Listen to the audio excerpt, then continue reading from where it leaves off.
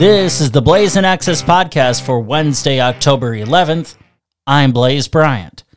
September 26th marked the 50th anniversary of the passage of the Rehabilitation Act.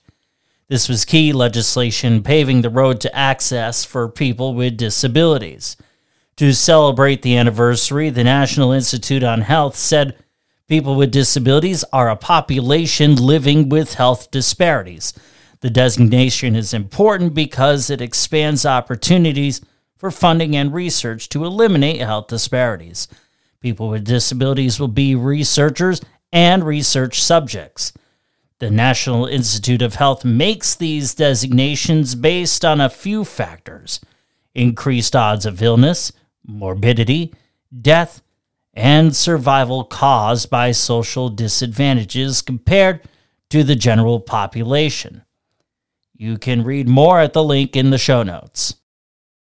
I certainly do not want to minimize the designation. Having said that, and having worked in the human services field and the independent living movement and such for the past 9 years, I have always known people with disabilities are a population who live with health disparities. So, what I have to say to the National Institute of Health is, thank you for finally recognizing this. Better late than never. What do you think?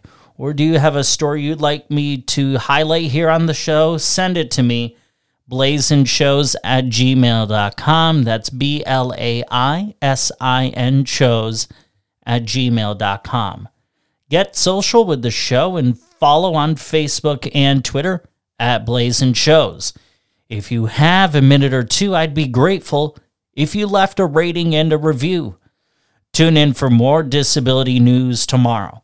I'm Blaise Bryant. You are listening to the Blaisin Access Podcast, amplifying the disability voice one story at a time. Have a great day.